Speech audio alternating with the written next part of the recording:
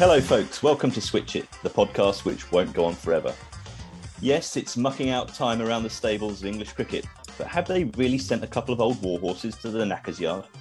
The men's Ashes claimed more than the expected pound of flesh, with the absence of James Anderson and Stuart Broad from the Tortue West Indies claiming the headlines.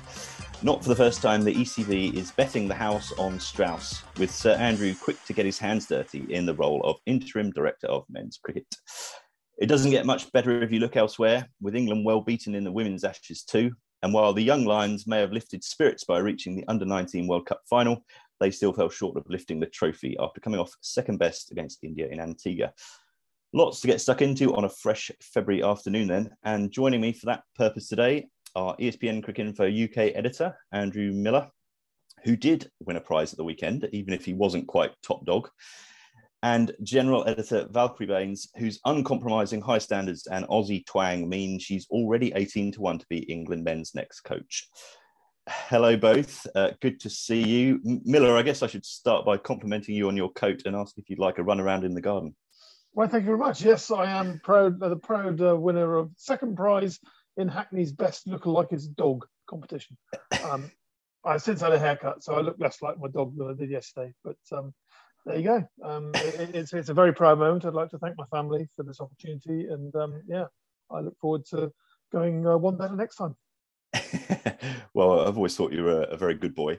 They say a week is a long time in politics. ECB bloodletting has put Downing Street to shame, which is at least distracted from the cricket, I suppose, with England having lost the women's Ashes, a men's T20I series in the Caribbean, and an Under-19 World Cup final since we last got together. Yeah, haven't they just? I mean, God, it's been an extraordinary week. I mean, you know, I thought 3 days of bloodletting might be sufficient, with Ashley Giles one day, then Crystal with the next, then Graham Thorpe next, and then the bombshell that Broad and Anderson have been binned for the Caribbean. I mean, it's extraordinary. It is very reminiscent of what happened after 2015, the famous white ball reset, when England realised that finally their standards in one-day cricket were so low that they had to rip it up and start again.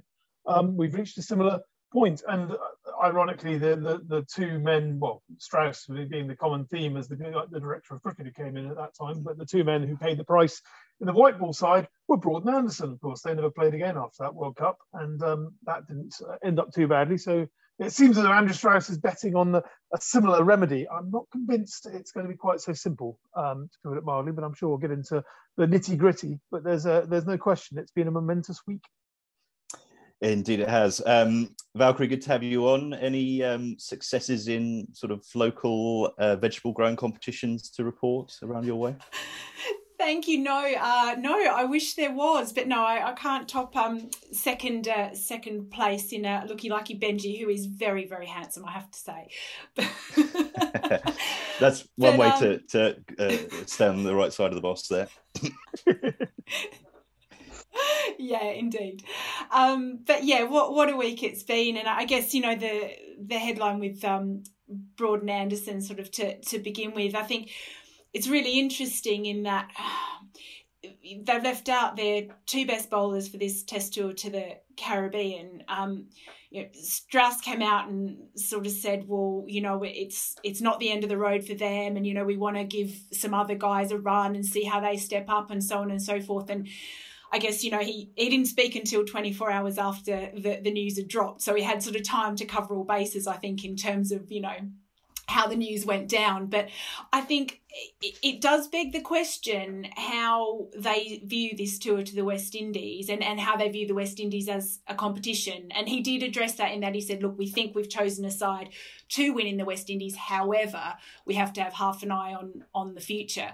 And I do think, you know, if you leave out your two guys who actually performed quite well in a very dismal Ashes series heading to the West Indies, is that really saying that you're taking them seriously as a competition, or you're just wanting to, you know, build from the bottom up and using it as a place to do so?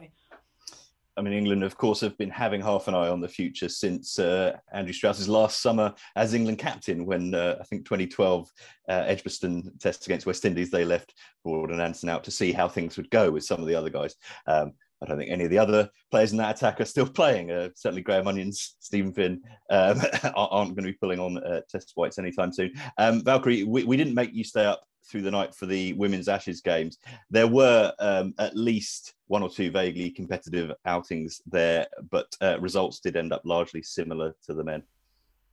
Yeah, indeed. It was difficult to begin with, I think, because England started out really well. That first innings of that first T20, and there was a bit of a buzz about them, and oh goodness, can they take it to the Aussies here? And they sort of have this mantra before every series that they're going to punch first and be ruthless, and that's sort of what they're aiming to do. And it's sort of, they did go out and punch first, but then Australia came back and just sort of went 1-2, put them on the canvas, and they stayed there for the rest of the series, really. And Talia McGrath in that particular instance with ball and then bat, and then she just sort of continued that vein throughout the series. During the T20s, Elise Perry didn't even feature, and then by the end of the one-dayers, which was probably, you could suggest, the end game going into a Women's World Cup very shortly, Elise Perry's back to, nearly her best and,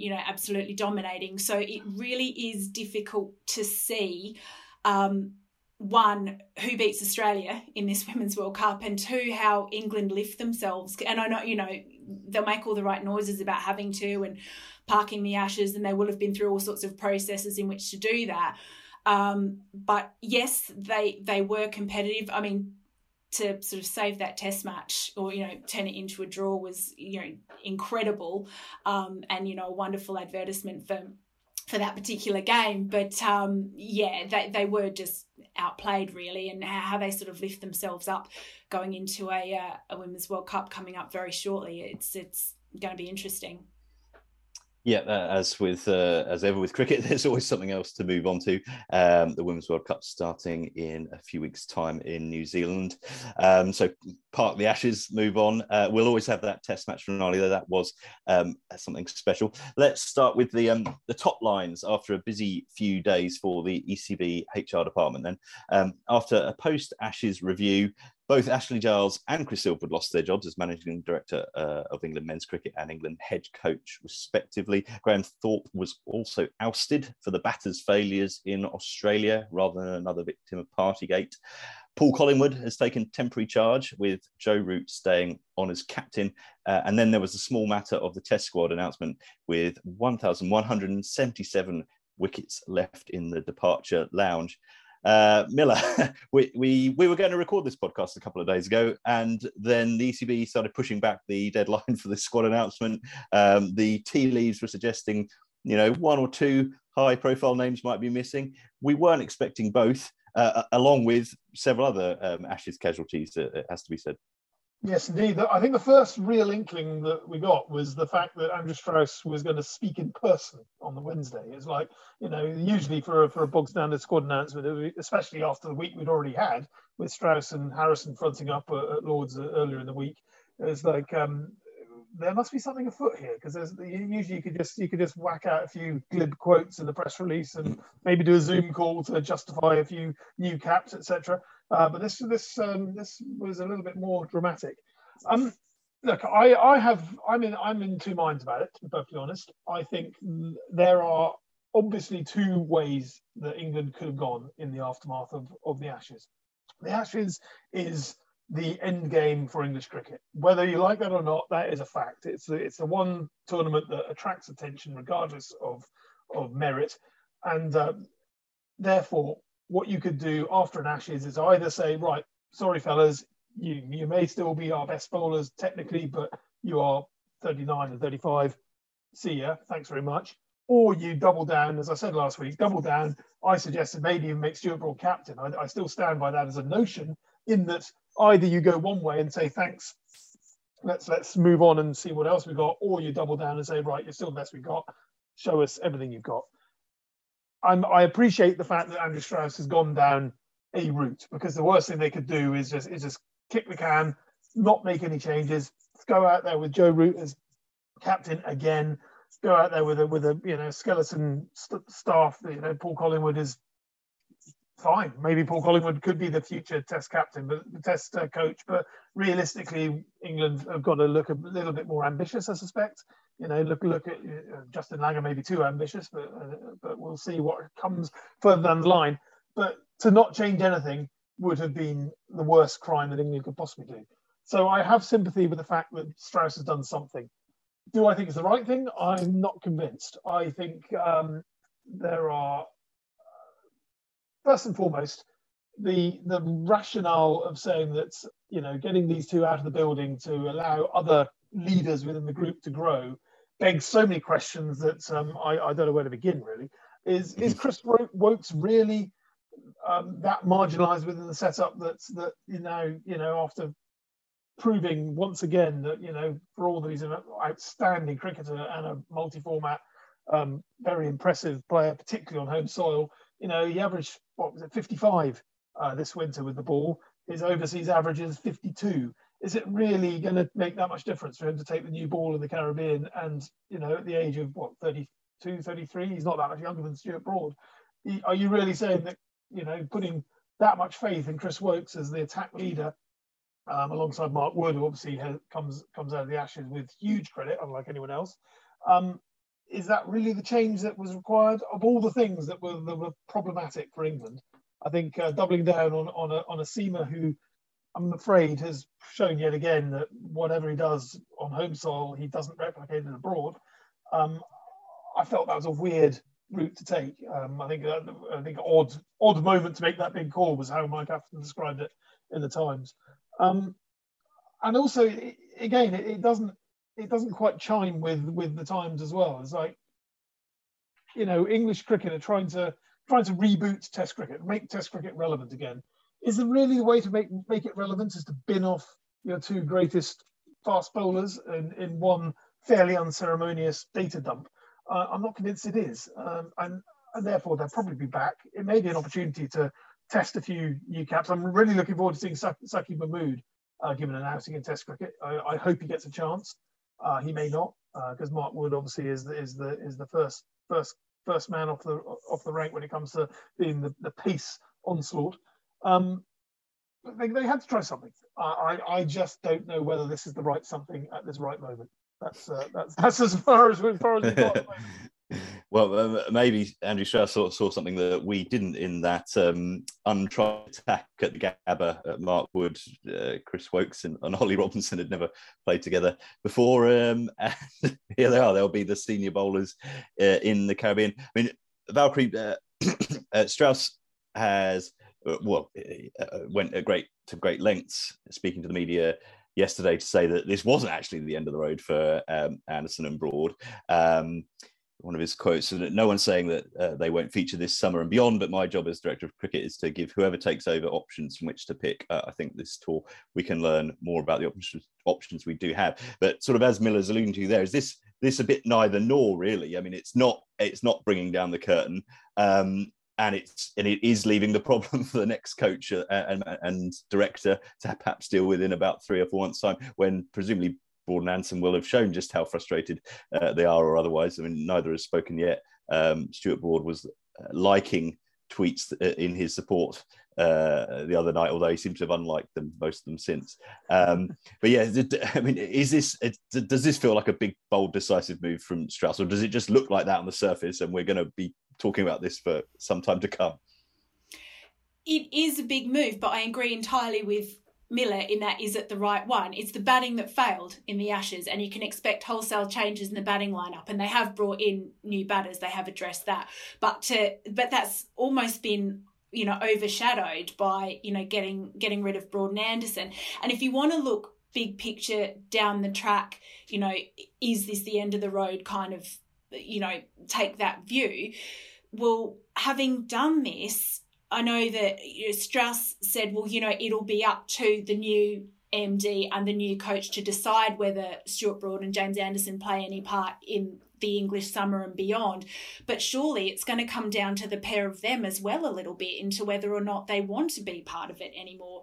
And, sure, maybe they will be back. I mean, prior to this happening, James Anderson was, talking about how he's the fittest he's ever felt, and he was certainly performing, but having had this sort of pushback, and Strauss admitted they were disappointed. So it's not like he's gone to them and said, look, we need to give some other guys a go, just sort of step back for a bit, and they've gone, yeah, okay. No, they were disappointed, and rightfully so, having performed, quite well in Australia and been leaders within the group.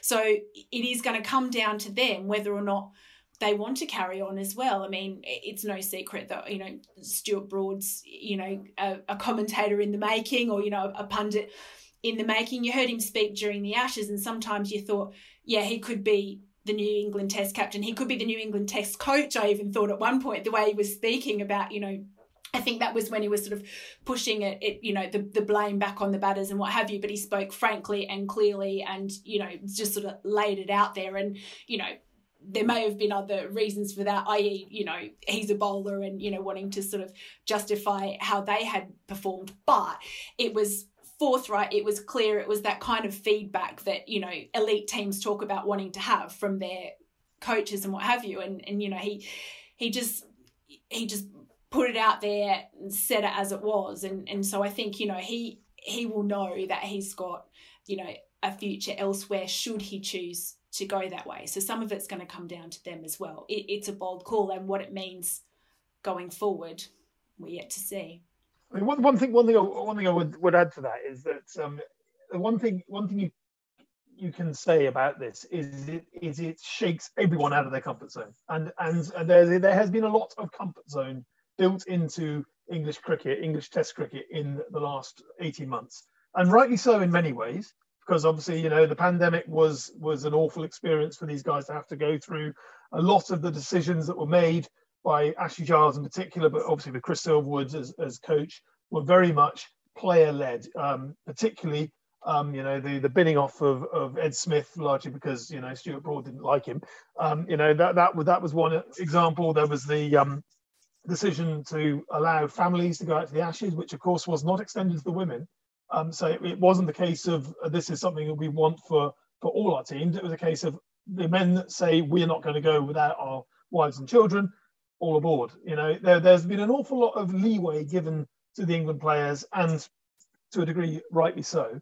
But this is a bit of a pushback now. This is saying, right, okay, we are at ground zero. We're giving you a lot of leeway, and you've been rubbish. And this has been a constant theme of everything that Strauss has said, is that really it comes back to players taking responsibility. The results have not been good enough. And it wasn't just the Ashes he was referring to. He was referring to the whole 12 months.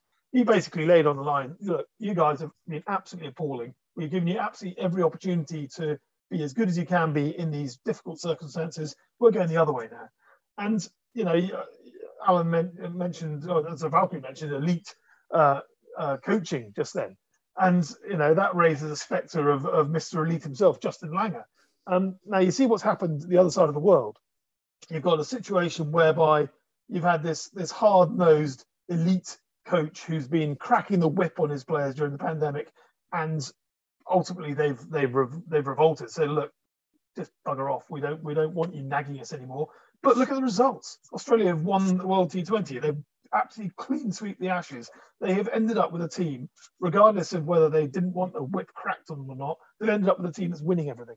And England have had this slightly lumpen experience of, they're there. It's all right. We'll look after you because times are tough, and they got battered left, right, and centre.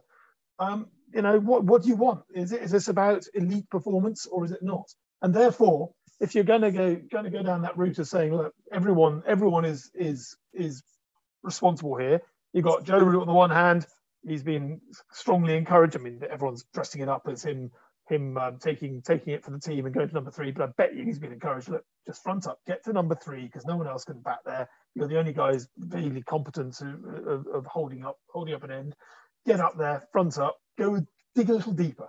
And so the question has been posed to Broad and Anderson: are you willing to dig a little deeper? Your nose is going to be put out of joint here.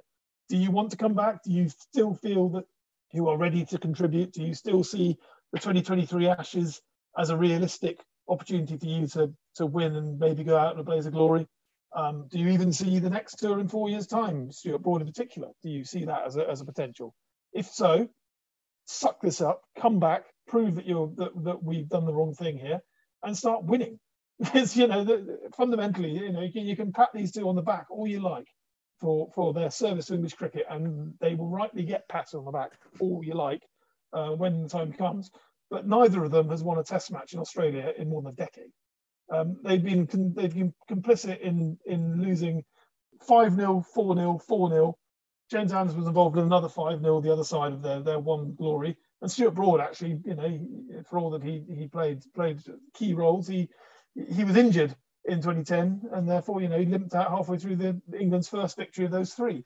So, their records in Australia do not stack up, frankly. And so, if and again, this comes back to what Joe Root alluded to after Adelaide this time around. The lengths that England were bowling. After England get bundled out, very heavily beaten in that Adelaide Test match because their batting fails, the first thing Joe Root majors on is the bowling. Says, look, you guys have not bowled full enough. You guys have not attacked the batting in those moments when the Kookaburra is doing stuff.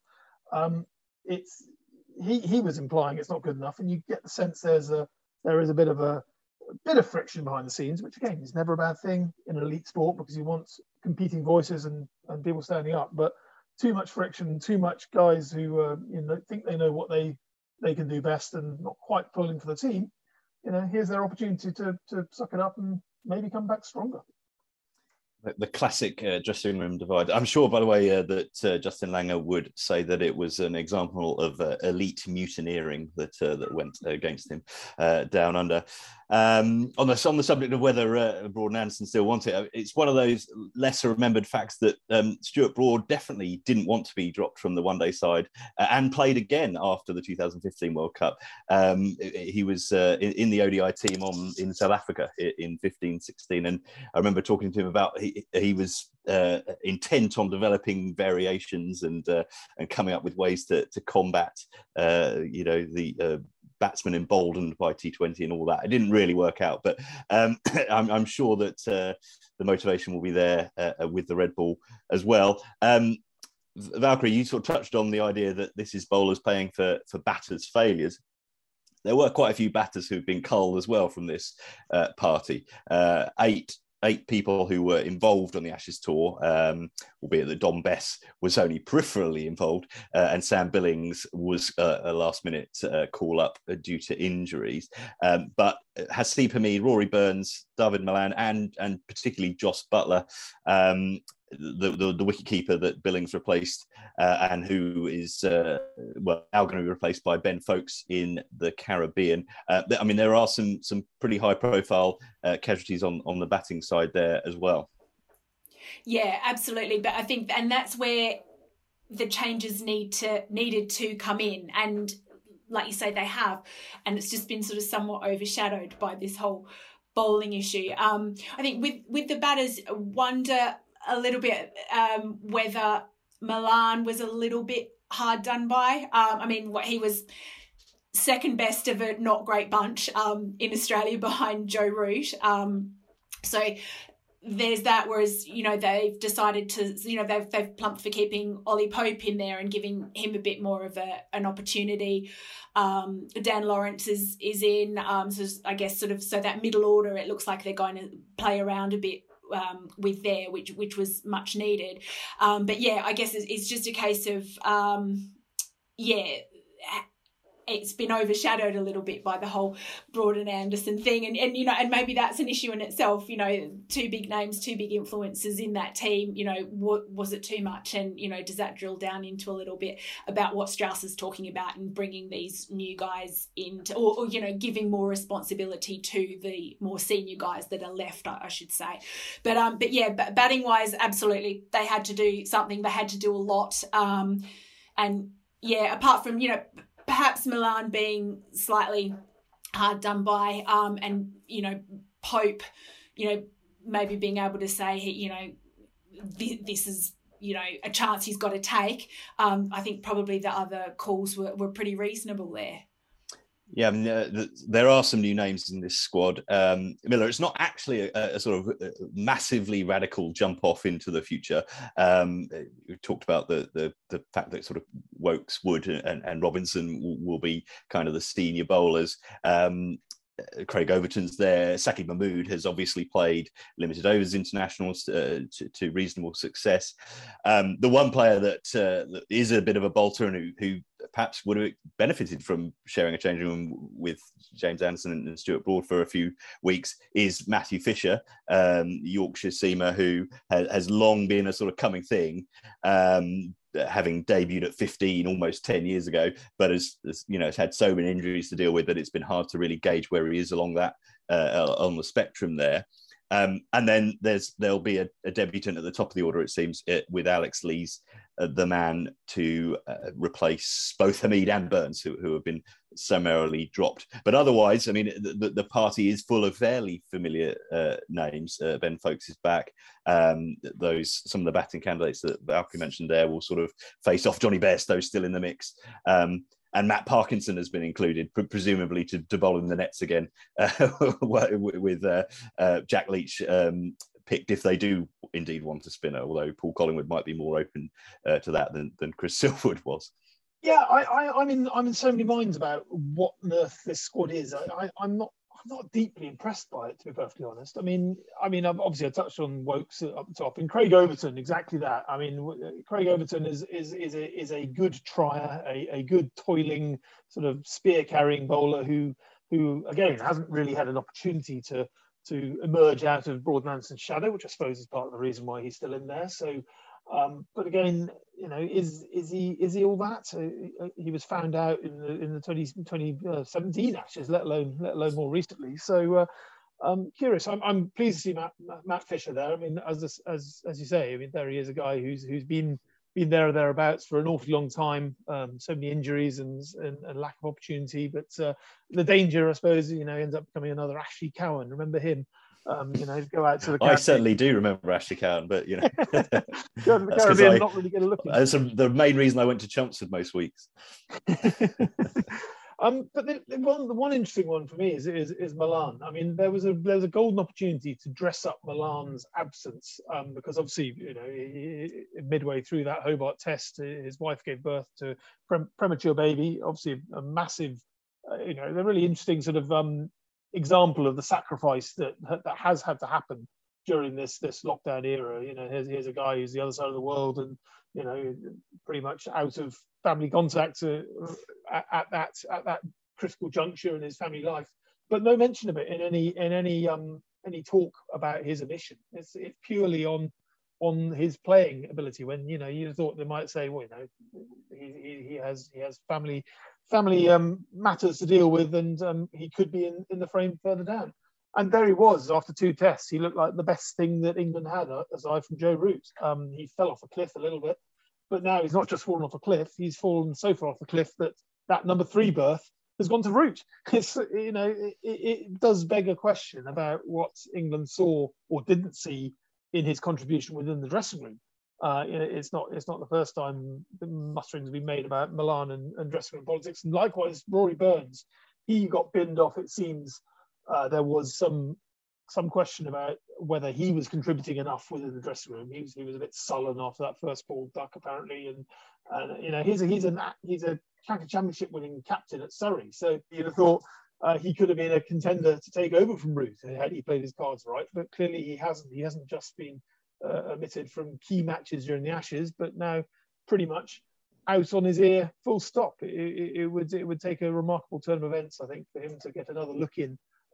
Given the build-up that he got going into that Ashes, as he's probably the best thing that we had since Joe Root at the top of the order. That was his chance. He blew it.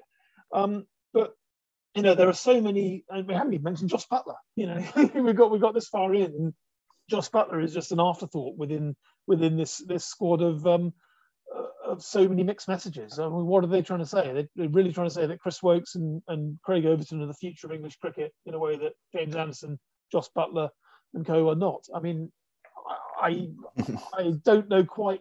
It feels like there's an awful lot of hedge betting going on here. And, or bet hedging. Yes, well, I'm betting my hedge is going to get. But I don't know. Strauss calls it options. I'm tempted to call it something a little bit less indecision. Indecision, precisely that.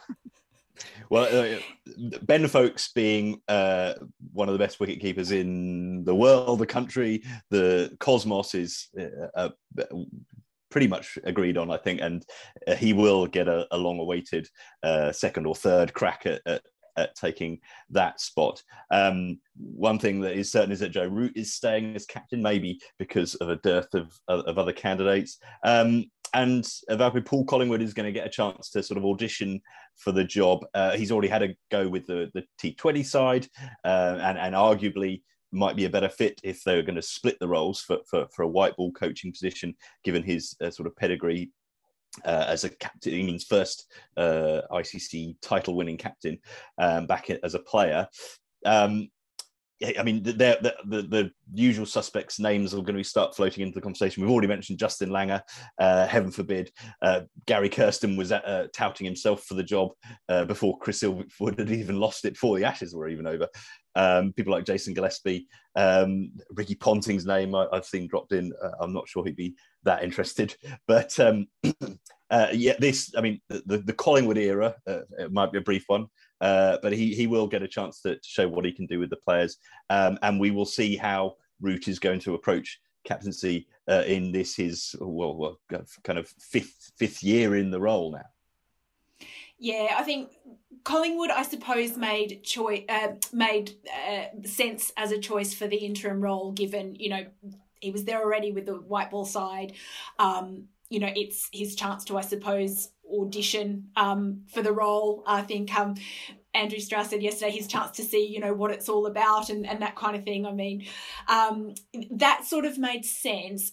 There was talk of Alex Stewart possibly coming in that interim role, Richard Dawson from the Young Lions, who's already out in the Caribbean doing that interim role. I wonder if Stewart might be better suited to the permanent managing director's role, given his move into administration at Surrey. I wonder about that, and if he'd be interested or be a good candidate for that. I think that could be a good option for them. But yeah, I suppose Miller's sort of been talking, and I agree about the side in some ways not making a lot of sense. Collingwood sort of makes sense as an interim coach for now. It is that continuity. It is a chance to take a look at him and him to take a look at the job. But yeah, some of the other names really interesting. I mean, with Kirsten, I think the fact that he went for it and lost out to Chris Silverwood, I would have thought that would count against him. He was sort of, he coming second to Chris Silverwood. Yeah, and I mean, he clearly, still wants it all. He did, when it was, or before it was being, confirmed that Silverwood was gone. But I think that would surely have to sort of count against him. I think Langer would be good, but I don't know that he would do it. I mean, I suppose only if he could wear his baggy green, I'm sure.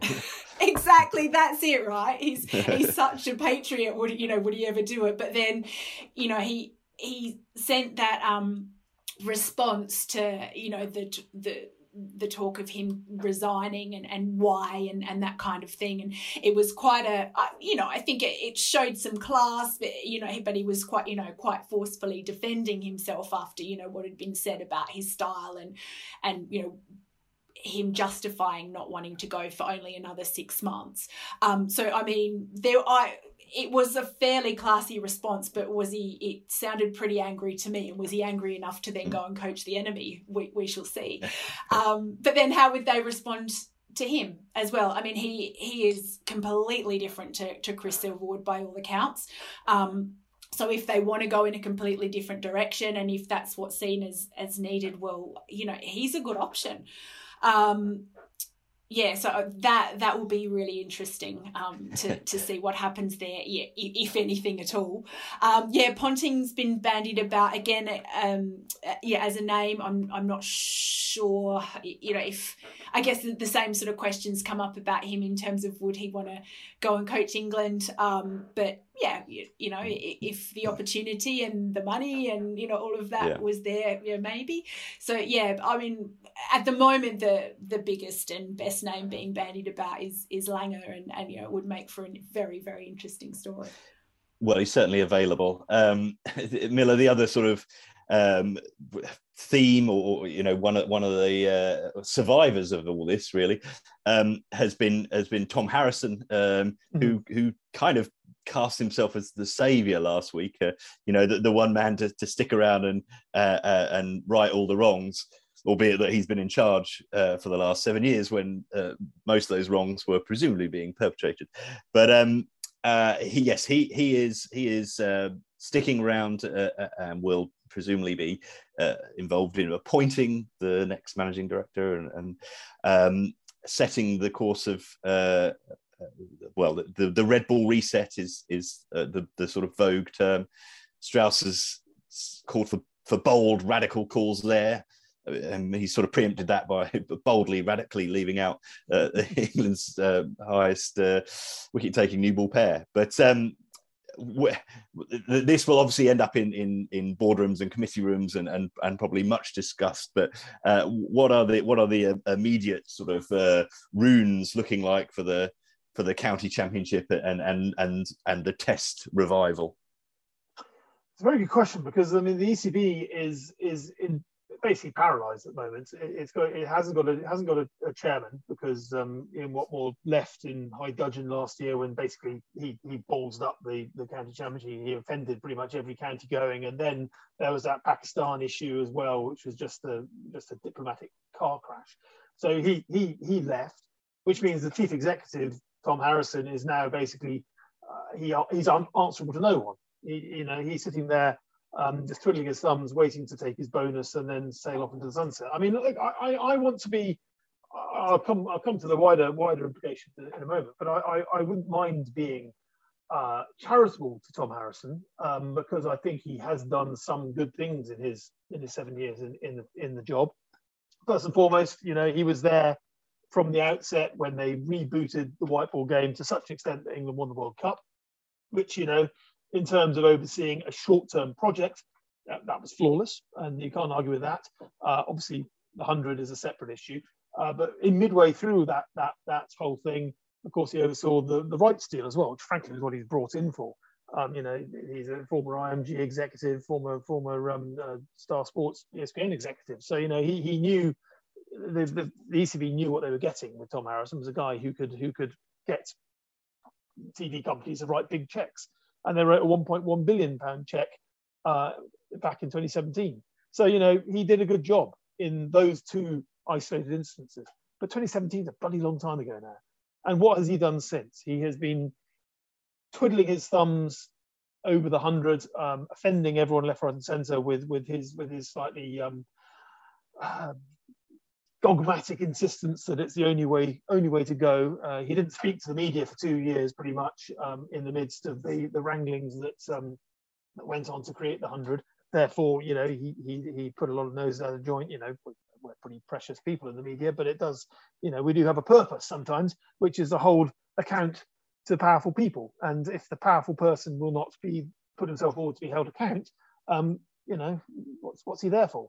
No one can hold him to account because there's no chairman to tell him to be on his bike. And more recently, of course, there's been the racism issue. And look, again, I think that Tom Harrison had his heart in the right place from the outset. Right from the moment I did a piece for Wisdom back in 2015, and that was right in the early days of Harrison's attempted reboot of the board, and it was basically looking at the Asian question within English cricket, the failure to bring through young Asian players. It was something that Harrison was across right from the outset, to be fair to him. Talking to him then, and the efforts the ECB were trying to make to change their ways, he was talking about diversity and inclusion back in the day when pretty much no one knew what it was, when frankly everyone now understands, has a grasp of it now, which is progress. But the trouble is, he was talking about it in a very sort of boardroom heavy jargonistic way right from the outset, and he's carried on talking in a boardroom heavy jargonistic way right through a crisis, so much so that he ends up appearing before the Parliament 4 times, I think it is, and each of those 4 times he has tried to talk in boardroom jargon, and he's been blown out of the water by a bunch of MPs. Let's not forget, a bunch of MPs who are perhaps the most abject representatives of this country we have ever had. And Tom Harrison has been made to look amateurish by a bunch of MPs, part of whom are answerable to Boris Johnson as the most amateurish Prime Minister we've ever had. I mean, it's not a good look. It is a terrible look. And he is doing it time and time again. Every time he appears before that select committee, he looks more and more flustered and less in command of his brief. So we've got a problem here. We've got a game in paralysis, a game that needs a reboot, and a chief executive who basically is digging his heels in, saying, "I'm not going to run away." Tom, we're not trying to make you run away. We're asking you politely, can you just accept your 7 years have had some moments, but right now I think you've run out of road, frankly. And if you want to reboot, want to reset, someone's got to be accountable. You reach a stage where pretty much we've got a director of cricket is accountable, got a chief coach, head coach is accountable, an assistant coach is accountable, 2 greatest England bowlers accountable, 6 other players who are on the Ashes tour accountable.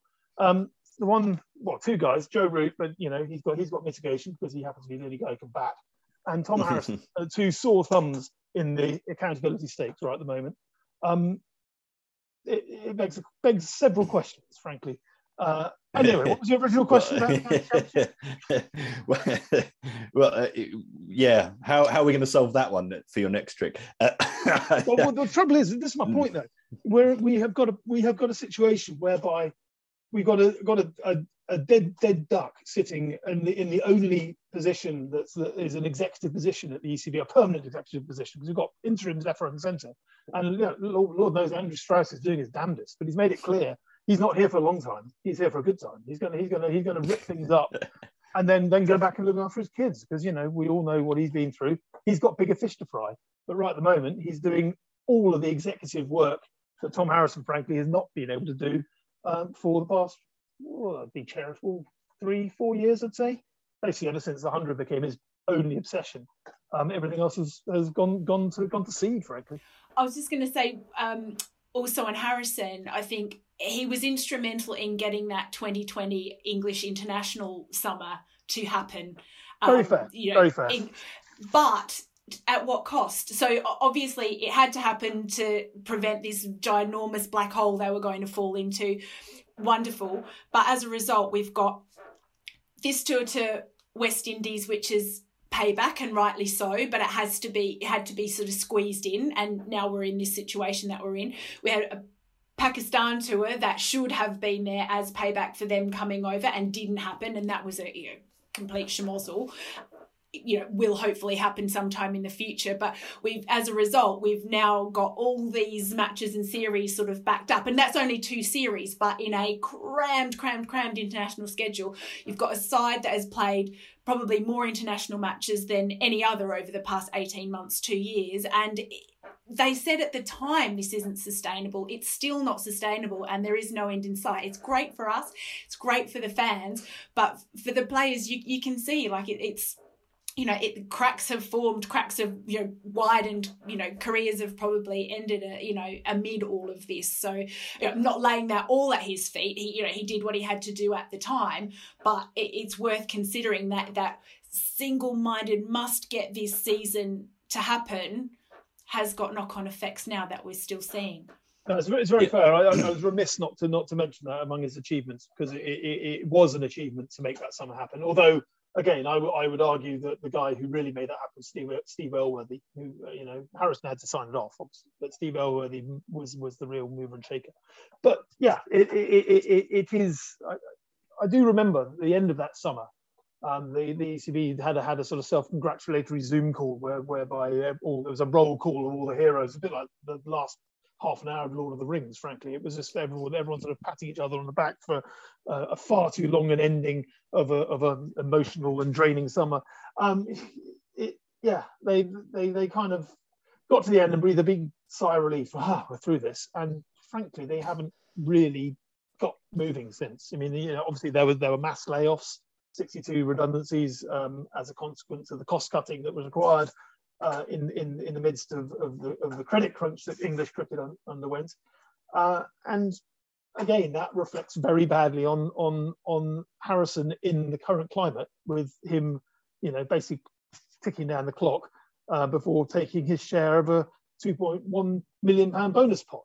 That could pay for an awful lot of redundant staff that could pay for an awful lot of streaming. In fact, the ECB have another bit of a time bomb looming. They've encouraged all their grassroots clubs to invest in streaming, and it was all a great thing. And NV does a great job in running the county streaming, and now suddenly all of these clubs are being charged 500 quid a pop by a new charge being introduced this week. Again, these are issues that the ECB, frankly, needs to be able to address, and that the ECB in the current climate isn't really fit to address anything. There's been a lot of complaint that it's too big for purpose over recent years. Back in the day, the TCCB got a lot of criticism for being too narrow focused. Literally, the Test and County Cricket Board, it had no interest beyond the aspects of the professional game. The ECB took over as this sort of catch-all, all-encompassing. We run the entire game for the benefit of all. And now, as they get picked apart in parliaments each week for yet more crimes against accountability, showing perhaps that it's not as fit for purpose anymore as it should be. Anyway, we could bang on about this for weeks. I'm sure there are other hot topics we need to move on to. There are going to be some lively parish council meetings, that's for sure. On the subject of sort of Strauss being the Deus Ex Machina and all this, he is, of course, I don't know if he still is, the cricket committee, head of the cricket committee, which signed off the report, Giles's report to Harrison, which led to everyone being sacked, and has also made recommendations on the future changes to the structure and so on, which will doubtless be debated endlessly, and we might have something in place by the time the next tour to Australia comes around. Back to the actual cricket, although that doesn't make for pretty reading either. Not been a vintage winter for anyone choosing to follow England's fortunes in Australia. The combined scoreline across men's, women's tours, plus the 18 fixtures, reading 14-0 to the host nation. Women's Ashes that ended with a 12-4 scoreline, despite, as Valkyrie mentioned, the encouraging start in the T20, the one that wasn't washed out. Obviously, that's England got a couple of points from that, and then the test went down to the final ball on the final day. But it was a bruising tour for the women as well. They were whitewashed in the ODIs. That finished with an 8-wicket thrashing in Melbourne with more than 13 overs to spare. Valkyrie, this hasn't exactly set England up for their World Cup defence. No, and I think if you look at those one-day international performances by England there too, I mean, they were bowled out for 178, 129 and 163 in those 3 one-dayers, and it just proved to be not good enough. So how they managed to turn it around, albeit going into a period of 10 days hard isolation in New Zealand. There was a lot said, I think, in the build up to the Ashes about how difficult England's preparation had been. They, like the men, had torrential rain to deal with. They had one staff member had COVID, but they managed to contain that quite well. But they had to go into sort of a bit of a harder sort of lockdown type situation within their accommodation than they perhaps had expected. So there was a bit going on in the lead up, and a lot was sort of talked about with regards to that going in.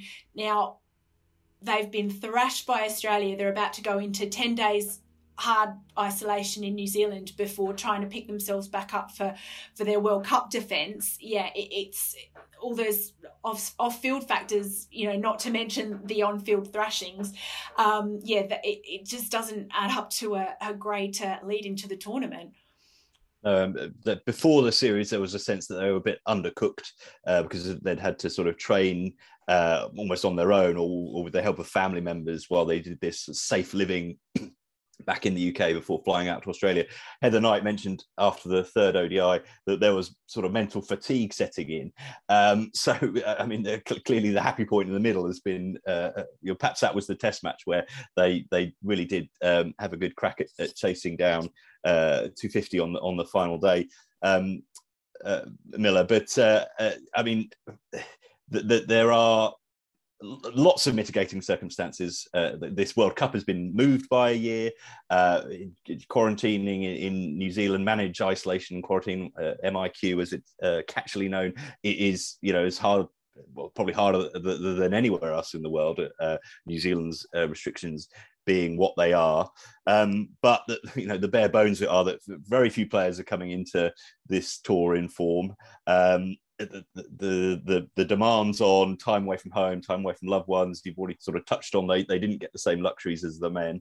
It was a fantastic home campaign at home 5 years ago now, that when they won the World Cup, but it's looking like a tough ask to come back with that trophy. Yeah, it is. I mean, look, there are. You talk about mitigating circumstances for the men, and you can talk about them with knobs on for the women, because look, their issues are so over and above everything else that the teams have had to encounter this winter. As I mentioned earlier, they haven't had any of the luxury. They've not got any of the sort of free pass that comes with being the money making side of English cricket. They've got to go through an awful lot of hardship in a way. Arguably, it sort of harks almost back to the original sort of pioneering spirit that women's cricket had to have back in the day. They had to buy their own kit and sew their own badge onto their blazers, and abandon their kids at home for months on end to go on tours. It's English cricket. English women's cricket has come an awful long way, and the ECB are never shy of bigging up. Tom Harrison again was bigging up the 100 in Parliament the other day, and talking about how the access to the game is like it's never been before. That's all very well, but the way in which the players have been looked after this winter is, I'm not convinced it's been brilliant. You only had to listen to Heather Knight's very emotional interview she did after that Test match. That was their one chance to really nail it, and they did pretty well. And Heather Knight herself produced one of the greatest batting performances ever seen in women's cricket, to single-handedly drag England into a position. But the emotion, she doesn't strike me as the most naturally emotional player I've ever encountered, but the emotion was tangible in that interview. They've been through the mill, and they're about to go through the mill even more as defending champions, with all of these problems and the hard quarantine that's so hard, in fact, that I think Australia and New Zealand have cancelled their T20 tour, the men's T20 tour next week, in fact. So there are things that New Zealand gets a lot of credit for the way it reacted to COVID and getting rid of it and getting out of lockdown earlier than everyone else. But there are factors within the borders of New Zealand that doesn't make it a particularly friendly place to go to at the moment. I wish the team all the best. And you had Sarah Glenn this morning. The news that she was there originally as a travelling reserve, and basically said, what, no thanks. Much as I'd like to go to a World Cup, I'm not going to go through this. I'm not going to put myself in a position whereby I'm basically dragged around the country with next to no chance of playing any part in this tournament. And wreck my mental health even further. It was a brave decision from her, and I applaud her for making it. And to a degree, I applaud the ECB for allowing her to pull out and being magnanimous about it. But you can't dress it up as ideal in any way, shape, or form. And again, this comes back to the original point. There's been a lot made about the women's game and the growth of the women's game, and to a degree, the women's game is almost used as a smokescreen for a lot of the failings of English cricket, even this winter. The Ashes, women's Ashes, was as bad, as close to competitive, relatively, as we've seen. But the ECB need to start putting a bit more heft behind their players if they want to ensure that they get the treatment they're starting to deserve, I think. Yeah, you do sort of, I think. I just was going to follow up on what you were saying about the Test. You do wonder what might have been had they won that Test match, because listen to them all talk. They came out feeling as though they had lost it, as opposed to done a great job to save it. Knight was wonderful, Brunt was wonderful, Kate Cross and Sophie Eccleston to hold it together at the end there. And sure, I think it was they needed 45 off 10 overs with 7 wickets in hand. Didn't manage to do it, but those two lower order batters managed to salvage a draw. And a lot of that comes down to as well, not being able to sort of chase it down comes down to the lack of test matches that they play, and to be able to hold their nerve in that situation, having limited test match experience really was good. But to them it just didn't feel that way. They felt like they'd lost it. And then you go into a one-day series emotionally, physically spent from that experience, and they, like you say, they really were up against it. So the one days, I think one was sort of closer than the scorecard looks. The other two were pretty comprehensively won by Australia, but they have had a lot to deal with, and they've got to pick themselves back up again now. And that World Cup squad, which was announced this morning, Valku, the name I suppose that jumps out is Charlie Dean and her remarkable rise. Really, 12 months ago wasn't really on the radar. I mean, only debuted last summer, and she's leapt ahead of people like Sarah Glenn, Maddie Villiers, as a sort of spin bowler who can bat. Yeah, it's interesting, isn't it? So at the end of that quickly cobbled together West Indies series that England managed to play at the end of 2020, we were talking about their spin stocks being really healthy in Sophie Eccleston, Sarah Glenn and Maddie Villiers.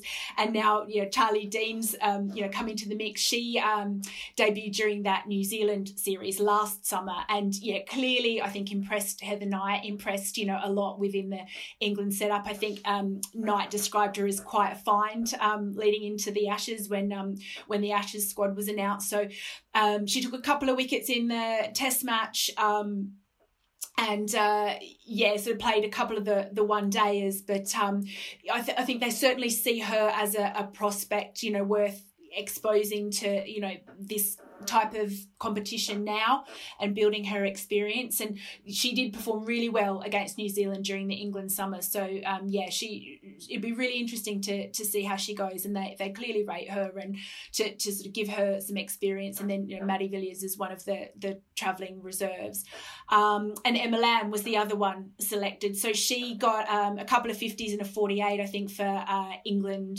women A against the Australia A. So she came in for that last one dayer, and I think she came in to open instead of Lauren Winfield-Hill. Lauren has been chosen as well as Emma Lamb, so they've given themselves a little bit of bolstered their batting a little bit there, given themselves an option. So those were the two sort of new faces. Otherwise sort of were no big surprises, but it'll be really interesting to see how they slot in and how they go.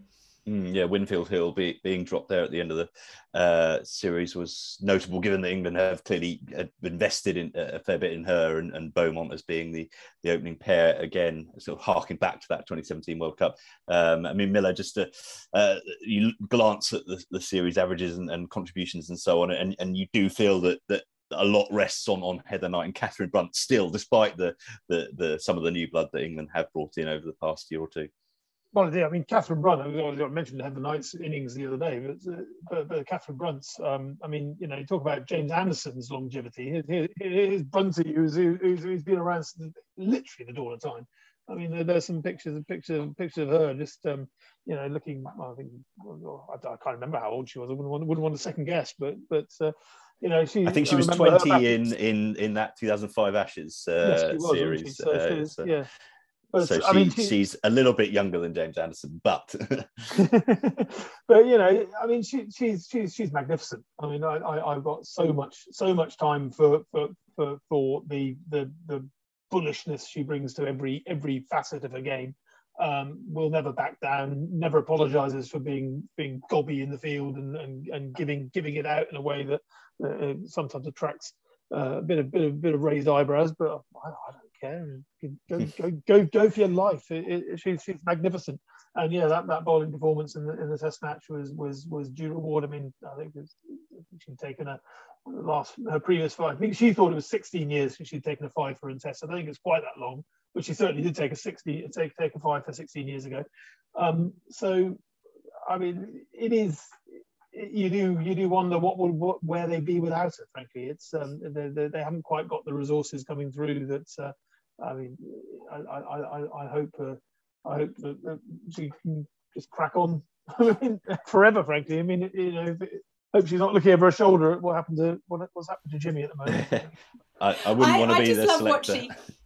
No, I just love what she brings with the bat as well. Like, her bowling was immense, like you said, in that Test match, and she really, was all over it for the Ashes. But just what she brings with the bat when she's coming in at number 7 down there, and she's had a couple of really reliable knocks, over the English summer against India and New Zealand. And yeah, when she comes in after they've had, a bit of a collapse or whatever, you think, oh, they'll be right. Brunty's there, So I think she offers so much as an all-rounder.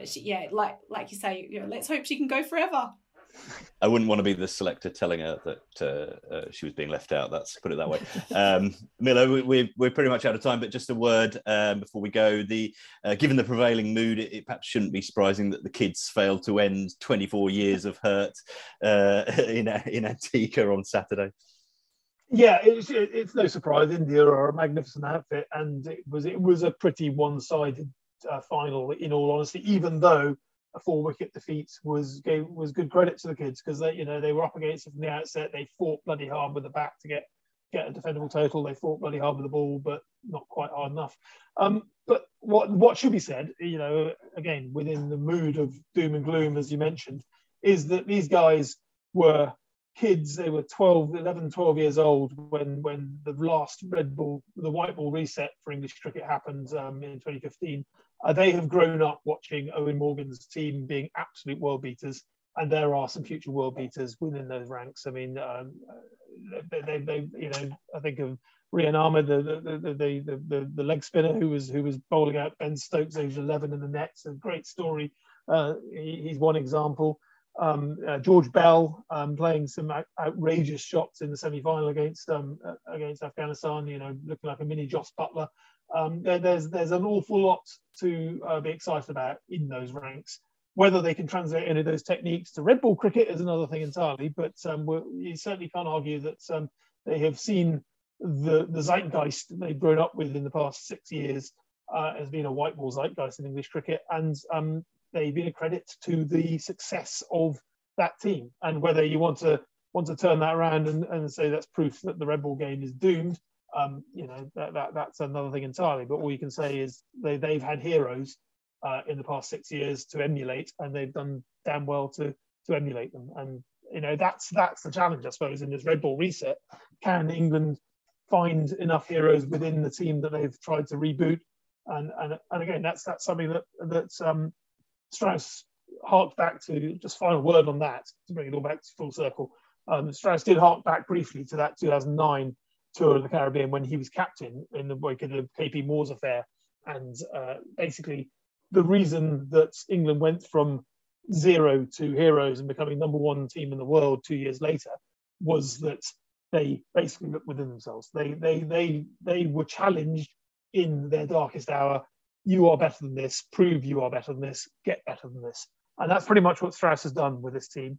Can the guys who've been liberated perhaps from the shadow of the big guns, can they find depths they didn't previously have to tap into and become a team to be proud of again? And if so, who knows? There could be a red ball reset, and kids further down the line who remember the dark days of 2022 and what happened next, and think, yeah, I want a bit of that. I wouldn't mind being a Test cricketer. That'd be nice, wouldn't it? It's all part of the grand design, the Inspiring Generations tag. Oh God, I mean, that tagline really annoys me. It should be such a good tagline, shouldn't it? It just really winds me up. Probably because we've been watching too many parliamentary feeds. But anyway, I digress. Yeah, it's a complicated picture, as always. On that slightly more optimistic note, we will attempt to draw a Straussian line under things. Don't worry, you two will both still be in contention for selection. England head off to the Caribbean in a fortnight's time, having been given a reboot up the backside. We'll be back, of course, to see how that goes. Until then, my thanks to Miller and Valkyrie, and to you all for tuning in to the Switch It podcast on ESPNcricinfo.com.